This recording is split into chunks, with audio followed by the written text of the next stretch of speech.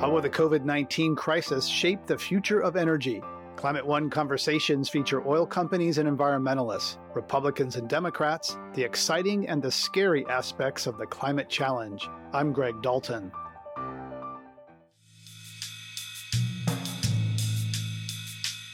After decades of relying on imported oil, the United States achieved the unthinkable and became the world's largest producer. Production has doubled over the past decade, and in February reached its highest level ever, 13 million barrels a day. But as it turns out, all of that overabundance has led to a different kind of oil crisis. They have basically drilled their way into financial hell, where there's obviously zero coordination, so everybody's just producing more and more oil, and there's too much oil in the world before demand dropped off a cliff. Amy Harder covers energy and climate change for Axios and is a former reporter with the Wall Street Journal. What does the sudden plunge in oil prices bode for the economy? Jason Bordoff, a White House energy advisor to President Obama and founding director of the Center on Global Energy Policy at Columbia University, has a fairly dire prediction. So you're going to see U.S. shale production, which was 13 million, probably down something like 3 million by the end of the year. Hundreds of thousands of people in oil-producing states, Oklahoma, Texas, North Dakota, et cetera, losing their job. My guests today include Jason Bordoff and Amy Harder, along with two other experts, Scott Jacobs, CEO and co-founder of Generate Capital, and Julia Piper, co-host and producer of the Political Climate podcast and contributing editor at Green Tech Media. They're all joining me from their homes to talk about the future of energy. What will be the lasting impact of the COVID-19 recession? How will this reshape use of clean energy sources in the years to come? Let's start with the current nail-biter, U.S. oil prices. Past presidents have counted on cheap gas prices in election years to help usher them back into the White House. By contrast, the current president has been talking up the price of oil. What does the plummeting market mean for the industry and for our economy? Jason Bordoff offers his perspective. Yeah, it's pretty extraordinary for President Trump, any president in election year, to celebrate higher gasoline prices. This one in particular, because he spent most of his presidency complaining about gasoline prices not being low enough and has a long history of attacking OPEC. We've seen this unprecedented collapse in oil prices and in oil demand, obviously a result of putting the economy on hold to deal with the pandemic. 30 million barrels a day, that's 30% of global oil demand, just wiped out in April. Prices falling. And the United States, a decade ago was importing 60% of our oil. Now we are on the cusp of being a net oil exporter. So we basically stopped importing any oil at all. And what that means is an oil price spike or an oil price crash hits our economy differently today than it did before. It still saves consumers money at the pump, although if you're not driving that much anyway, because people are on lockdown, it doesn't help them as much. But you're going to see more negative impacts in different states that produce oil for workers in those industries. And that'll be larger today than was the case 10 years ago. We'll get into that a little more later, how oil is a bigger part of our domestic economy. Amy Harder, first, I want to ask you about a Bette Midler tweet that you told me about that kind of captures this moment. What did Bette Midler tweet? Yeah, well, I'm a Bette Midler fan, so I noticed her tweet. And the other day, she tweeted something along the lines of, I feel like I'm 16 again, grounded, and I can't go out and drive. And, that's kind of the public sentiment of the vast majority of the world, which is not the oil industries. All of us kind of find it a little funny that gasoline prices are going through the toilet and we're all mostly stuck at home. So this is a historic collapse in the industry, as Jason said, but most people don't really care. And, the oil industry has never been a sector that exactly gendered, goodwill and sympathy. But because of the incredible growth in oil production and gas over the last decade, it is a bigger part of our economy. But as long as we have people like Bette Midler tweeting jokes about the oil industry in crisis, I think it's going to be hard to really convey to people that this is a crisis, unlike, say, if gasoline and oil prices were skyrocketing. We're hearing that oil is a bigger part of the American economy, but Amy Harder, energy is a shrinking part of the S&P 500. The value of energy stocks is a smaller part of Wall Street than it was 10 years ago. So help us understand how it's bigger and smaller at the same time. Yeah, well, I think an important part to understand about this corona crisis in particular is that the oil and gas industry was not doing very well before this crisis. I had done a column several weeks ago, I suppose, couple of months ago at this point. And the headline was, we're producing more oil and gas than ever, and this industry stocks are tanking. And that was because they have basically drilled their way into financial hell, where there's obviously zero coordination. So everybody's just producing more and more oil. And there was too much oil in the world before demand dropped off a cliff. And so there's been a big financial headache within particularly producers in the United States and Texas and other places in the Permian Basin. And so that's why, even though the industry is producing more than ever, that doesn't necessarily mean that they're doing well financially. And that's a disconnect that I think people don't quite understand. Another disconnect, people talk about energy. There's, as you all know well, there's the liquid fuels transportation for cars and planes, and there's the power side, the electricity side. Scott Jacobs, Fatih Birol, who heads of the International Energy Association, said that only renewables are holding up well in this time. So let's move to the power side, the electricity side. How are renewables being affected by this? Well, in general, people still need their power. And whether they're at home or they're at work, they're consuming it. And as we all know, turning off your power is not really an option for businesses or consumers. And so paying your power bill is also something that people don't think of as an optional idea. And we have continued to need power, whether or not we're driving around in cars, partly because we don't have enough electric cars that would be taking the power and propelling us with mobility. But in general, what we're seeing is the power demand is still pretty high. And we've seen over the last 10 years an increasing amount of that power supplied by renewable electricity here in the US.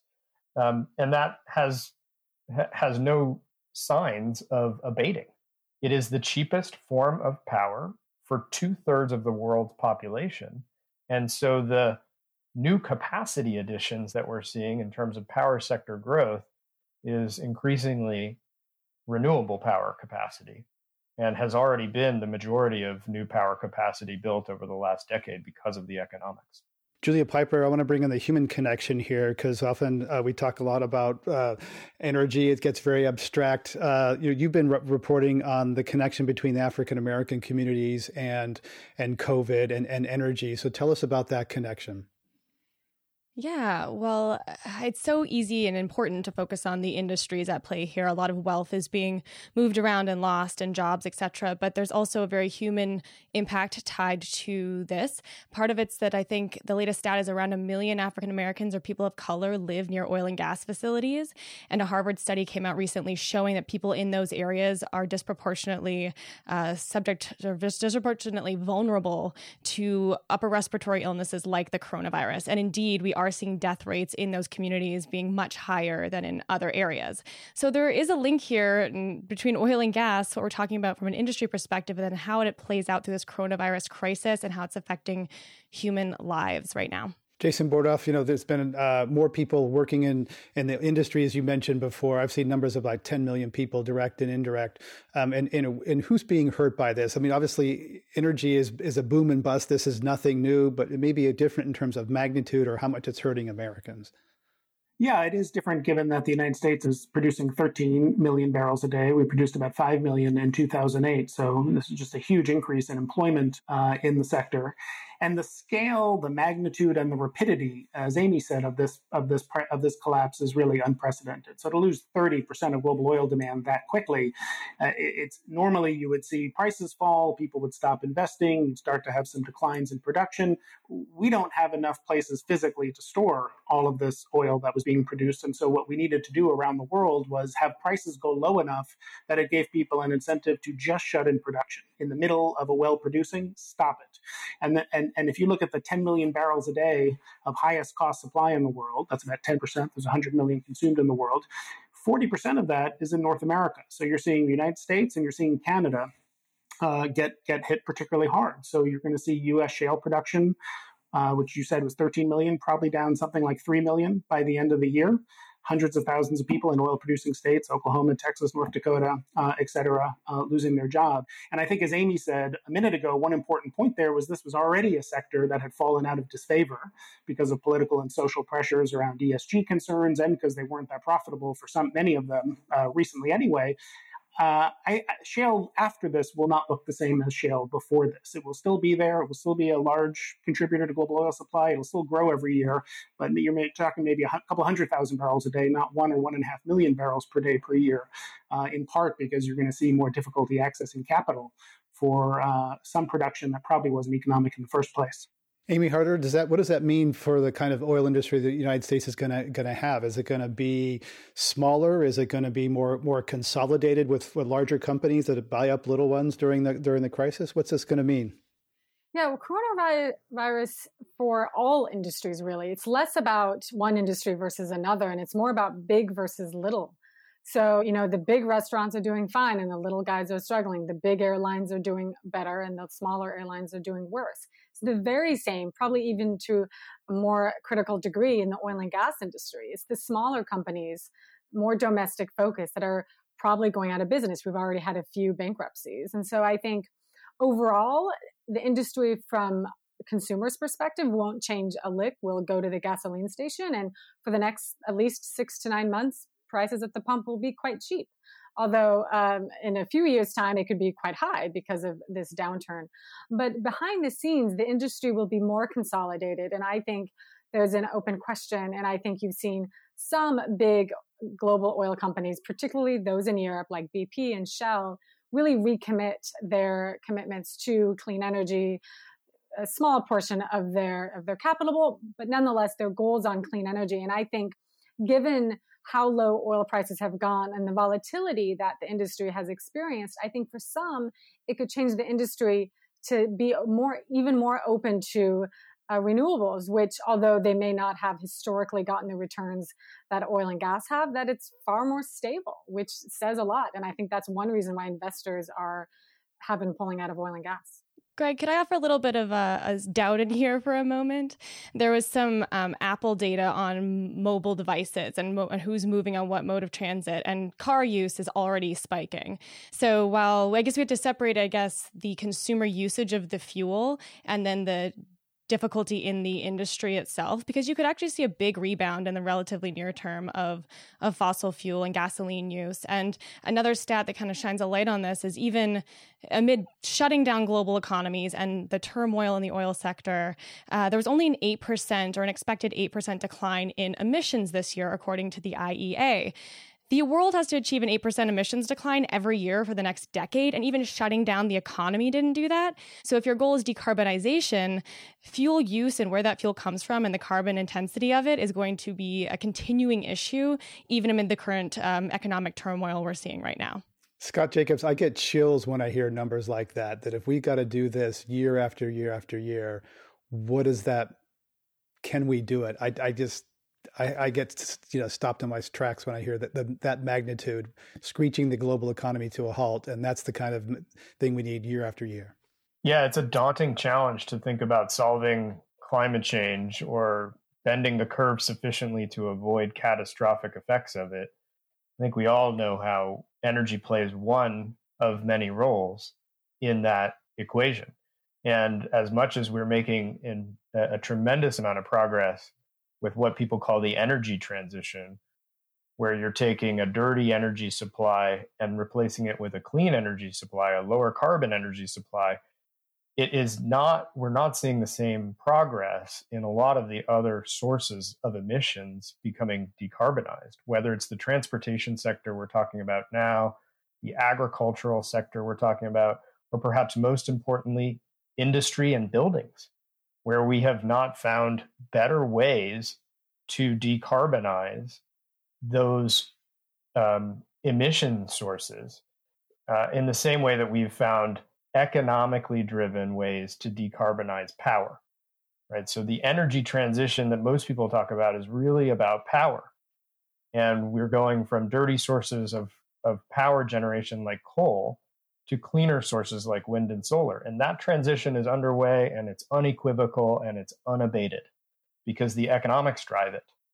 But when you start thinking about thermal processes like cement production or aluminum or steel, and you think about the building sector and the need to heat buildings, which we use natural gas primarily for, you start seeing just how daunting the problem is, given the timescale that folks like the UN and others tell us we need to act against. Jason Bordoff, so that what I hear there is that, GDP equals energy equals emissions, and there's nothing structurally changing right now. People are going to hop back in their cars. We're going to go back to where we were, and there's not really any climate progress coming out of this. I'm worried about that. I mean, I don't disagree with anything that you said or that Julia said a minute ago. So I made the comment that I think shale will be taken down a peg. That's not the same as saying we're making progress toward deep decarbonization in any sense of the word. I think, as I think Amy said, there is a scenario. We don't know exactly how quickly the economy will recover. The International Energy Agency, the Energy Information Administration, both say oil demand will be back to their pre-COVID levels by pretty close to there by the end of the year. Maybe it takes longer than that if we have a second wave. Unfortunately, there's possibility there. But within a year or two, I think we will be back pretty close to where we were before. And as you just heard, 4.2 billion people around the world are under lockdown. And this year, emissions will be down, according to the IEA, 5.5%. That's a pretty sobering reminder of how hard it is to decarbonize the world for all the reasons that you just heard.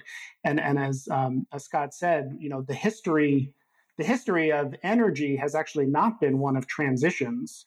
It's been one of additions, where if you look at this on a scale of 0 to 100%, we see these great shifts from wood to coal to oil to gas and now renewables. But if you look at it not as a share of the total, but in total BTUs, total amount of energy, we just keep adding to the stack of meeting growing global energy demand with new and increasingly cleaner forms of energy.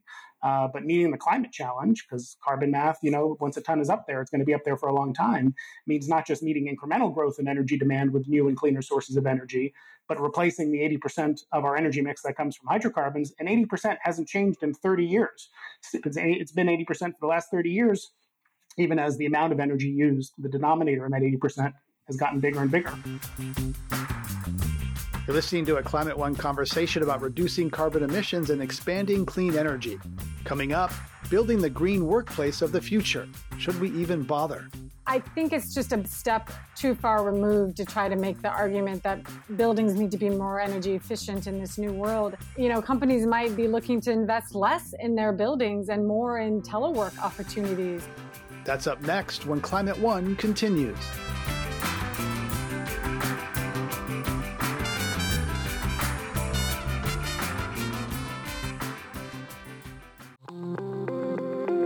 Hey everyone, I'm Dan Kortler, the host of TED Climate. Each episode, we unpack the problems and solutions of climate change. This season of the show, we're getting into some big ideas that make us optimistic about the future, like meat grown from cells and leather made from mushrooms. And the best part, we look at how building a greener future can be an upgrade instead of a sacrifice. Find and follow TED Climate wherever you're listening to this. Sponsorship for this podcast is from the new book, Cranky Uncle versus Climate Change, an illustrated guide on how to talk to climate deniers. Dr. John Cook, founder of the website Skeptical Science, takes us on an educational tour through the world of climate disinformation. He provides insightful and often humorous tips for debunking popular myths. Our listeners ask me all the time how to talk to climate change deniers. Now I can suggest a copy of Cranky Uncle versus Climate Change. It's a funny and informative read for people of all ages and great preparation for those holiday dinners with your own cranky uncle. Changing people's minds is a difficult task, but identifying and preventing the spread of misinformation with proven data and scientific evidence can be just as important. Pick up your copy of Cranky Uncle vs. Climate Change today everywhere books are sold. For more information, visit crankyuncle.com. This is Climate One. I'm Greg Dalton. We're talking about the future of the energy industry in a post-pandemic world. My guests are Julia Piper of the Political Climate Podcast, Scott Jacobs of Generate Capital, Amy Harder with Axios, and Jason Bordoff of the Center on Global Energy Policy at Columbia University. When the worst of the COVID-19 crisis is over, fortunate people will return to their workplaces, but they may look and feel very different. Chris Rawlings is founder and CEO of Veteran LED. It's a lighting and energy company based in Richmond, Virginia, which services commercial and industrial businesses. Rawlings has an optimistic take on the industry's future, which is directly linked to the after effects of the coronavirus pandemic. I think the health of the inhabitants of these buildings is obviously going to be a focal point moving forward because of the impact of COVID-19 and indoor air quality and just healthy environments, interior and exterior, that surround these buildings. That kind of falls into environmental and sustainability initiatives as well. I think you're going to see a lot of projects move forward now based on how comfortable they make that business owner or that building owner feel about having their customers and their employees return to that building, and that building being in tip-top shape, so they're minimally exposed to any future virus pandemics. And I think people are going to start looking at different technologies that are proven, that have been out there a while, and saying, yeah, we need to start adopting these technologies and start implementing these procedures, because you can't put a cost on someone's life. That was Chris Rawlings, founder and CEO of Veteran LED, a lighting and energy management company in Richmond, Virginia. Scott Jacobs, you are very optimistic about the path for electrifying buildings, and you seemed to be nodding there when he was talking about the way we approach buildings will be different after COVID. Comfort and can energy efficiency be part of that to electrify buildings, which we know is a big part of that hasn't been tackled yet? Yeah, so first of all, I couldn't agree more with the comments that he was making about the motivations for building owners and occupiers needing to respond to the crisis with a healthier environment for employees and healthier air quality, both inside and outside buildings. I do think a lot of what he's saying is that there is a growing attention to the concept of resilience. And we've used the word sustainability a lot in these circles when we talk about clean energy, we talk about climate change. But really what we should be talking about is resilience. And whether it's COVID or whether it's climate change or whether it's macroeconomic shocks of other forms, companies are making better and better decisions about how to be resilient to those exogenous forces. And clean energy is one such measure. Certainly, you can see the economics compelling people in addition to the desire to be resilient to these shocks. When you think about something like LEDs, they are simply cheaper to use than the alternative.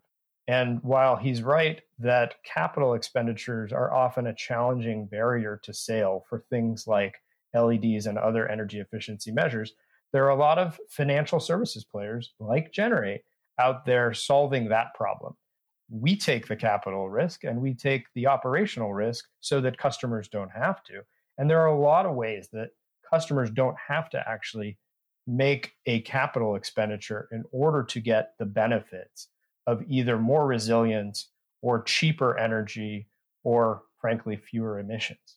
Amy, that touches on the whole idea of sort of, where's the money going to go after this? We suddenly, Washington, D.C., governments around the world are throwing trillions of dollars at coronavirus. How's that going to affect the ability to invest in cleaner energy, in infrastructure? Is all the money going to have to come from companies because the public treasuries are all tapped out? Yeah, well, just a quick comment in response to the discussion just now. I would have to disagree somewhat about, obviously, the LED company wants to, sell itself in this, what I'm calling this grave new world. But I think it's just a step too far removed to try to make the argument that buildings need to be more energy efficient in this new world.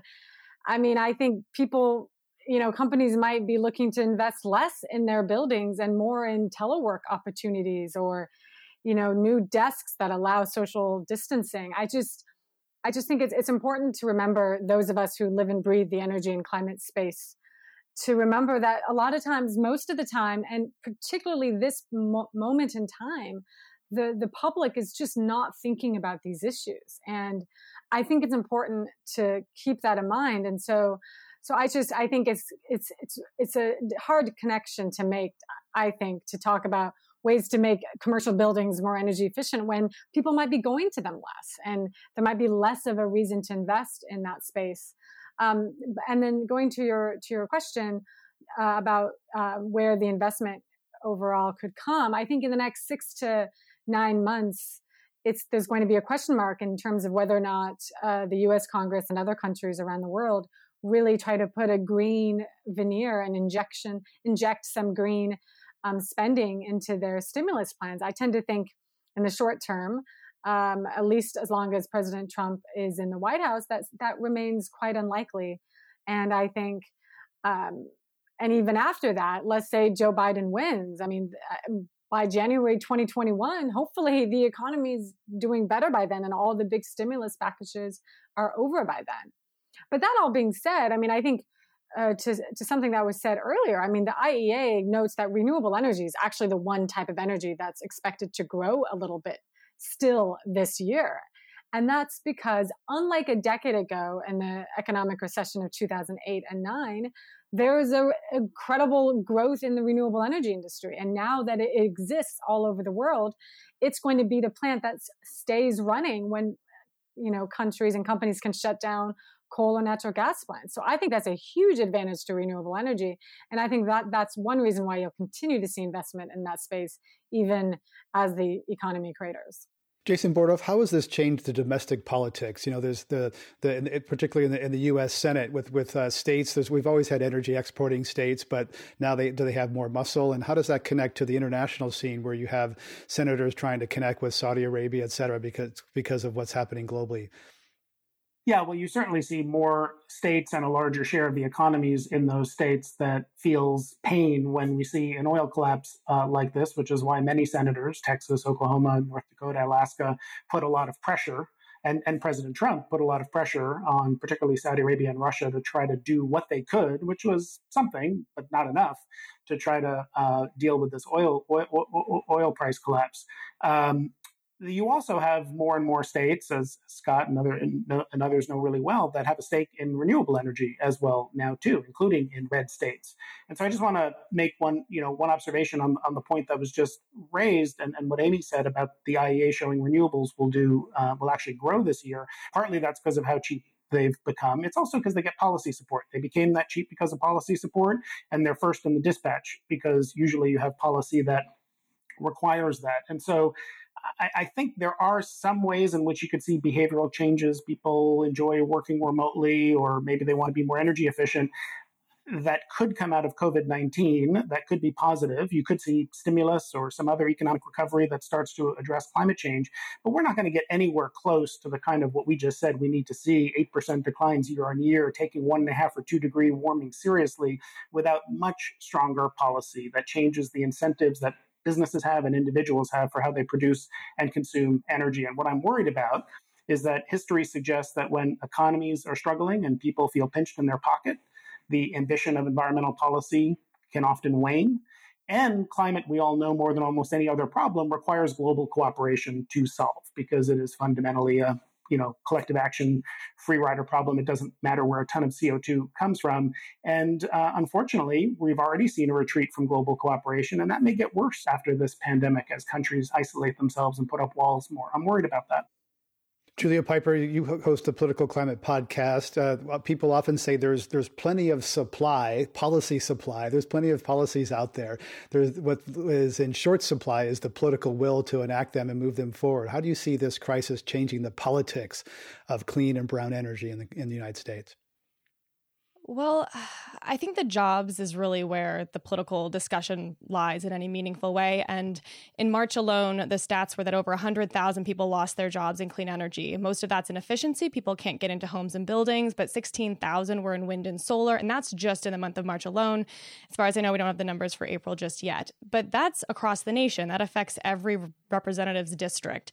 So I do see there being some interest in getting some policy support on that front. As far as I know, infrastructure has been moved to the backseat seat in Congress right now. Discussion of including that in a stimulus is not front of mind for anyone, even though President Trump has actually expressed interest in it, and Democrats as well. Mitch McConnell's not so much. And then it's interesting. There was some data that's coming out or just came out from Data for Progress, and it showed that there is broad support across the country for things like supporting sustainable small farmers, things that are not top of mind for me usually, but that polled really high.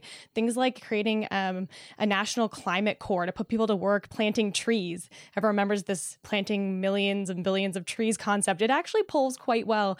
And it may not solve all of our climate issues, but it could put people back to work. So what will be interesting is whether anyone really has the appetite to take on those quirky and new and different kinds of policies. They're not traditionally what we're used to. More likely, we'll have a discussion around clean energy tax credits, whether or not that gets back on the table as part of a package to come.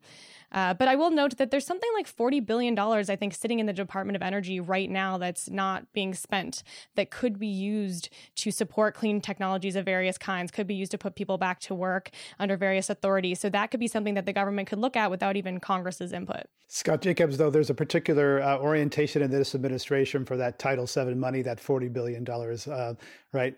Yeah, my understanding is that most of it is for clean coal and nuclear build out. And unfortunately, it still depends on other actors being rational. And other actors are rational and are not choosing to deploy technologies that make no economic sense, like clean coal currently, and like some of the advanced nuclear for which that money has been earmarked. At the end of the day, we still have to go back to the economic proposition to the customer and deliver to the customer the most affordable, reliable energy. And the things that this administration has chosen to embrace, like coal, do not offer the most affordable, reliable electricity anymore. They once did, but they do not any longer. And there's no surprise as a result that even since 2016, when this administration came into the office, we've seen coal power generation drop by 30 to 50%, depending on sort of what time of year or what geography you're talking about. It's been completely displaced half by gas and half by renewables. And for the same reason in both cases, they're cheaper. We're going to go to our lightning round with our guests here today, Climate One, starting with true or false questions, and then association. So first, Julia Piper, true or false, you will ride the Los Angeles light rail again this year. Oh, 100% true. Just looked at moving right next to it. Jason Bordoff, true or false, you will ride the New York subway again this year. I think that's true. True or false, Amy Harder, you are desperately waiting for olive oil to go under $2 a barrel. I do need more olive oil. And that was another joke I saw on Twitter when oil prices tanked. Somebody tweeted, let me know when olive oil is under $2 a barrel. And I pay good money for good olive oil. Jason Bordoff, true or false, when creating Columbia Energy Exchange podcast, you found inspiration from the Climate One podcast. That's true. I'm a regular listener, especially when I'm cycling. And that's absolutely true. Cycling safely, I hope. To Julia Piper, true or false, when creating the Political Climate podcast, you also found inspiration from the Climate One podcast. Absolutely. Took inspiration from anyone. It's a crowded space, and Jason's podcast as well, everyone. And we tried to add a bipartisan element to it and have a new twist. And it's so great to see everyone really, adding to this conversation. Amy Harder, what comes to mind when I mention oil company pleased to have the COVID-19 pandemic declared an act of God so they can get out of contracts? Not surprising that they would try to do that, but seems unlikely to succeed. Scott Jacobs, what comes to mind when I say General Motors siding with the Trump administration against California's auto fuel efficiency standards? Good luck in the Supreme Court. Amy Harder, what comes to mind when I say cities that are banning cars on some streets and expanding sidewalks and bike lanes during the COVID-19 shutdown? It's really nice. As a new cyclist myself, here in Seattle, I have a bum foot, so I can't do what I love to do, which is running. So I've been cycling places. It's been really nice not to have cars around. But I think in the U.S. in particular, that seems a temporary phenomenon. In Europe, I could see it lasting more. You're listening to a Climate One conversation about the changing energy industry. Coming up, weaning ourselves off of fossil fuels, why crash diets don't always work. The way to sustainably lose weight is to gradually eat healthier food and fewer calories. In the same vein, the way to reduce emissions and get off fossil fuels is to gradually reduce them and increase renewables. That's up next when Climate One continues.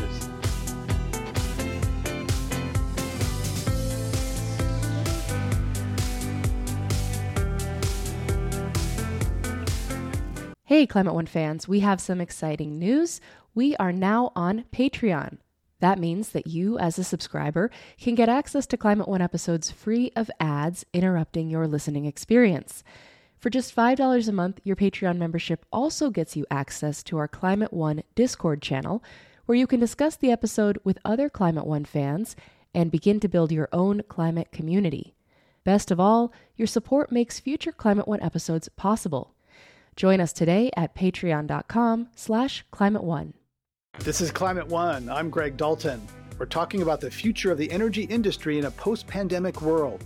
My guests are Scott Jacobs of Generate Capital, Julia Piper of the Political Climate Podcast, Amy Harder, energy reporter with Axios, and Jason Bordoff of the Center on Global Energy Policy at Columbia University. Europe's Green Deal was launched shortly before the outbreak of the COVID pandemic. It's an ambitious plan to reshape agriculture, energy, and transport, aiming for carbon neutrality by 2050. In the face of global fiscal stress caused by the pandemic, is it realistic or even possible for Europe to move forward on this? Scott Jacobs has been following their progress. I mean, it's a great question, and it's always important to look outside the U.S. for what other folks are doing when it comes to these climate questions. And I think what we've seen for the last 10 or so years is that in the U.S., we've polarized these questions, politicized these questions. The rest of the world has not. China thinks about it as an industrial policy question, and they think about it as a survival question. And in Europe, you've seen continued interventions to make their economy greener. And many of the incentives that they're thinking about putting in place in order to boost a recovery are tied to the greenness of the activity that is being incentivized. So I think what we have in Europe is a very different political environment. And I don't worry about the fantasy, as you may have described it, for these environmental ministers. I think execution is still always a challenge everywhere. And having the right incentives and the right mix of policy support versus private sector activity is always a challenging question to confront. But in Europe, climate change, climate mitigation, clean energy, those are not political questions. They are scientific questions. They are economics questions. They are about the long-term survival of humanity and a public health question. And so I actually am very optimistic that the Europeans are going to continue to incentivize green ways of recovering. Can I just add, I spoke to the EU ambassador to the United States in recent days, and he underscored that they are committed. So they are publicly being proactive in their communication, saying this wasn't just a passing thing. We've actually integrated, as Scott mentioned, into our recovery plan, specifically grid digitization as well. Like, they are getting specific and technical on how they want to see this stimulus work on the green front. Julia Piper, you went to India recently, and I follow this climate action tracker that comes out of the Potsdam Institute. And India and Costa Rica are among the few companies that are on a trajectory for a 2 degrees Celsius and post-industrial warming. EU and Brazil are on a 3-degree track, and China 4-degree, and US and Russia and Saudi Arabia even worse. So India is a country that seems relatively close to its Paris commitments. How is that going to be affected by this crisis? Yeah, really good question. So like the global renewable energy sector, there are supply chain disruptions, and then there's just social distancing and issues that developers have and how they're going to build projects. So there's definitely a delay in India's clean energy transition, which is crucial if the globe wants to meet any of its climate goals. India does rely disproportionately on coal today. Upwards of 70%, maybe 90%, of their power comes from coal. So there will be a delay in the transition. I went there thinking that it would be sort of a setback story at the end of the year. The government had allowed foreign investment into the coal mines there, which looked like an effort to shore up the industry.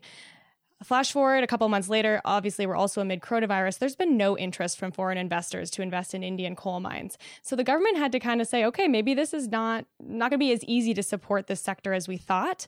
Meanwhile, renewable energy auction bids keep coming in lower and lower. SoftBank and others just won some, showing how the cost declines are going. And then you saw the Modi government actually declare renewable energy a must-run resource. It's an essential service, even now amid coronavirus. So development is continuing in that country. And we'll see what happens in future coal. But right now, coal is being backed off the system as cheaper renewables are being prioritized on the grid in India. So there's historically, I think, a narrative around these countries moving slowly. I do think, having reported on it, thinking there was a negative story, it is actually true that India is moving quite fast and doing quite a good job, even amid this coronavirus crisis, and setting up itself policy-wise for success on that front. They might meet their 175 gigawatt renewable energy target in 2022 a little late, but they're over 100 gigawatts in the pipeline now, and they could get there. Jason Bordoff, you wrote a piece recently about how Saudi Arabia could be a surprise winner from all of this, emerge stronger economically, politically. Why do you think that? Well, it comes back to the point I think Amy mentioned earlier on, which is that boom could follow bust. I mean, that's the history of the oil industry. So relative to a lot of other petrostates, Nigeria, Iraq, Venezuela, they are in a better fiscal position to make it through a year or two of low oil prices. And if, in fact, we do see demand recover quickly, and we've heard some view on this so far that may be the case, you see, as I mentioned, shale falling, and it will come back, but not to the same extent. You have a lot of oil supply being shut in around the world. The estimates I've seen around 4 million barrels a day might be semi-permanently damaged, meaning it never comes back, or it takes a lot of time and a lot of money to bring that supply back. All the large companies, Chevron, Exxon, et cetera, have slashed their capital expenditure budgets. So if supply lags demand, then we could see a price run up in the years ahead, which could work to the fiscal advantage of some of the large oil producers. And then finally, it was kind of, we mentioned a minute ago how President Trump was so eager to see oil prices get some support. And there were lots of ideas thrown out about how he could do that. We could reconstitute the Texas Railroad Commission, which last put quotas in place a half century ago, or we could have import tariffs on oil. In the end, none of those things proved possible. Really, the only tool we had at our disposal was reaching out to Riyadh and to Moscow as well, and trying through pushing and cajoling and diplomacy to say, can you try to do something about this? And I think that's an important reminder that no matter how much oil we produce at home and whether we're importing or not, we are still vulnerable to the global oil markets and have to turn to OPEC to do something if we don't like oil prices being too high or too low. And if we want to change that and develop some measure of independence, we need to stop using so much oil in the first place, which of course we have to do for climate as well. So the energy dominance hasn't worked. And Jason, do you think we're going to be back to be more import reliant in the future? I do. I think we were just on the cusp of being a net oil exporter. We import a lot and we export a lot, but on a net basis, it was about zero before this. We're going to see oil production in the U.S. fall several million barrels a day. Once the prices recover, it'll start growing again. But I do think demand is probably going to recover faster than supply. So we will still be a net importer for a while. Amy Harder, you've talked about how the bust leads to the future boom. Hearing Jason talk about keeping oil in the ground, shutting it in, climate activists might say, great. That's what people, Bill McKibben and others would say. We have to keep it in the ground. That's where it should stay. What's wrong with that thinking? Yeah, it's sort of ironic, I guess, to say that, we've gone, this situation, the world that we're in has gotten so crazy that the Trump administration's potential positions are now Bill McKibben's positions in the very narrow sense that, there were some considerations in the administration to pay companies to keep their oil in the ground. And it's a little ironic for somebody who's been covering both of these very polarizing sides of this debate for quite some time. I think ultimately, when it comes to the climate activism of this, it's missing the point. And the analogy I use, it's like, well, if you wanted to lose weight, why don't you just stop eating food? It's like, well, of course we can't just stop eating food. Like, we need food for energy and to do things. The way to sustainably lose weight is to gradually eat healthier food and fewer calories. In the same vein, the way to reduce emissions and get off fossil fuels is to gradually reduce them and increase renewables. And so this whole experience, this whole tragic crisis of the coronavirus is just showing to me, and going back to what Julia said about what this shows about the drastic drop in emissions, is just an extreme example of how hard it is to decarbonize the world, which is something I know Jason has said as well. So I think, although this seems like a very brief moment for climate activists to cheer, it's not a sign of anything in the long term. In fact, we've already seen oil companies' stocks rise, prices are going up in a really weird, twisted way. It's almost like the coronavirus could actually, as Jason said in a chat he and I had the other day, this could actually clear out some of the weaker links in the oil industry and make the oil industry stronger and therefore last longer after this. Do you think, a lot of the large oil companies, Shell and BP, others say that they need policy to achieve their stated goals? But BP, Shell, now Total has said we want to have a, decarbonize or net zero, various kind of future. Are they putting their policy muscle where their mouth is on that? Are they lobbying? Only BP has left the American Petroleum Institute. Are they advocating for the policy that they say they need to meet their own goals? Well, I actually don't think any big oil company has left API. I think BP and Shell and Total have left the American fuel petrochemical makers. Right, they stay in API. Right, okay. Right. Thanks. So API is definitely likely going to keep all of its members from a climate perspective. I don't see any of them defecting because of that. I do think for now, it's mostly rhetoric and not that much lobbying action. A lot of these companies, including ExxonMobil, have actually put $1 million or $2 million into a lobbying campaign to get a carbon tax through Congress. That whole campaign has really got put on the back burner given the COVID crisis. I think what I'm going to be looking for is, in a crisis moment like what we're in now, will these oil companies choose to prioritize pushing action on climate change? Because when you go to Congress, when a company lobbies Congress, there's always a litany of things that they need to talk to any member of Congress or the administration about. So maybe it's the trade battles, maybe it's ethanol wars. And usually climate change, sure, BP and Shell and Exxon say they support a carbon tax, but do they really prioritize it when they go knocking on the doors? And so far, the answer has been no. And I think as we go through this crisis and recovery mode, will they knock on doors to ask for a green recovery? So far, I haven't seen it. And that's something that I'll be asking as well.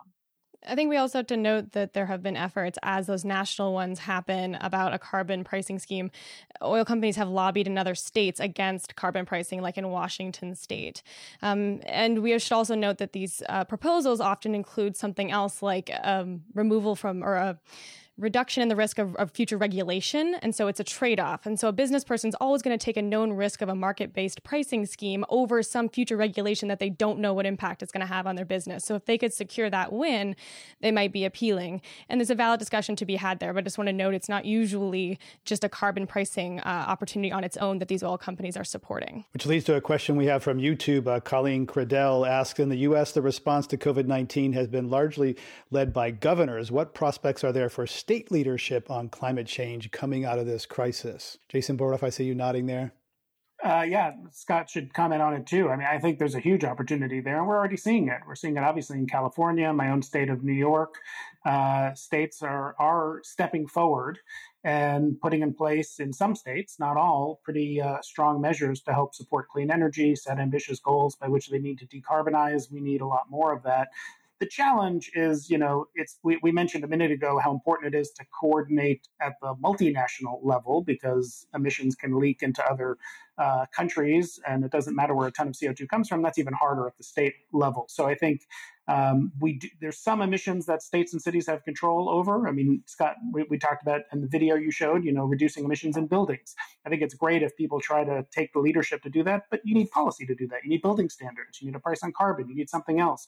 So sometimes states and cities are a good place to do that, but there are a lot of things that really you need federal, if not global, coordinated action to address. Scott Jacobs. Yeah, well, I agree that global coordination is really the only way we're going to get the scale of the solution to meet the scale of the problem.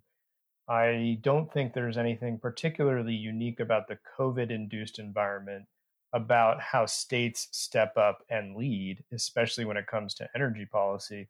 We have seen for the last 15 years, states stepping up and leading, and their policies driving much more behavior change, investment change, and decarbonization than anything at the federal level.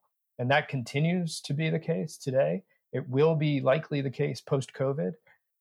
Energy, especially from an electricity standpoint, is regulated at a local level. Transportation fuels, different story. Building standards, both, right? We saw California take a very progressive building standard to all new buildings that need to be now net zero and net zero carbon, starting January 1st of this year. That's far and away more aggressive than anything we ever heard about the even Obama administration trying to do at a federal level. So it's a mix of local, state, federal, and international policies that will help us move forward. But it's also important to remember that the fundamental economics of the decarbonized stuff is increasingly attractive. It is already better in many cases than the carbonized stuff. And the bigger challenge, which I think we all haven't really addressed, but we're talking about in certain ways, is the stock, the actual capital stock of the world, and the stock of carbon already in the atmosphere. Those are the issues. It's not really what we do in 2021 with new energy capacity builds or new regulations on farming or food production or any of that. It's what do we do with all this stuff that's already here, both in the atmosphere and in the built environment and infrastructure, that's much harder to solve and much bigger problem for climate change. But if I could just say, tell me if you agree, Scott, it is true that clean energy wins economically in the power sector. And electricity is about 20% of global final energy demand. So there's a lot of stuff beyond electricity. And we can electrify some of that, not going to electrify all of it, because there are things that are hard to electrify. And so we're going to need a pretty broad set of solutions, which might include hydrogen, carbon capture, and direct air capture, and various other things to try to capture all the rest. And Wood Mackenzie actually notes, I think, in their latest analysis that EV sales this year, I believe, will be down 43% because of these disruptions to supply chains and just consumer appetite, et cetera. There will be a hit to that segment. So there will be even a building back up to the trajectory that these technologies had before. And then there's another thing I love that I think Amy wrote was about you have your pasta and your salad on the side. And so far, we've been in this additive situation. We're just adding salad, but we haven't really taken away our pasta portion yet. So I think that's just an awesome way of framing it. So hat tip to you, Amy. I've had to borrow that a few times. Well, that's what I do when I try to be healthy. I'm like, I'm just going to add a salad on top of this big pile of pasta, and then I'm going to be healthier. It's like, well, not really. The purpose is to lose weight or to transition. I need to take off a quarter of the pasta and add, half a salad. You've been listening to Climate One. We've been talking about the future of energy from fossil fuels to renewables. I'm Greg Dalton.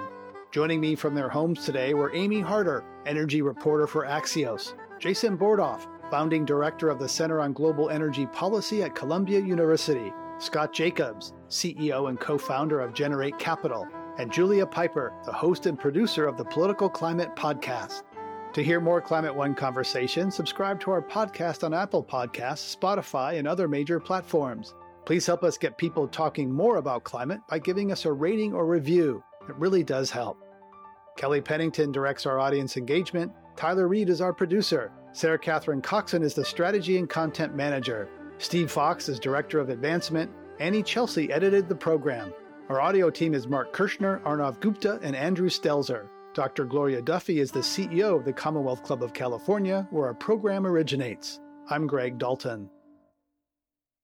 Hey, Climate One fans. We've all gotten used to a subscription model for paying for the things we really value. Here at Climate One, it's no different. We produce this show every week for free, and now we're offering you an opportunity to get our show free of ads. For just $5 per month, you can join us on Patreon and get access to our episodes free of ads and get access to our exclusive Climate One Discord channel. That allows you to discuss the episode with other Climate One fans and begin to build your own climate community. Best of all, your support makes future Climate One episodes possible. Join us today at patreon.com/climateone.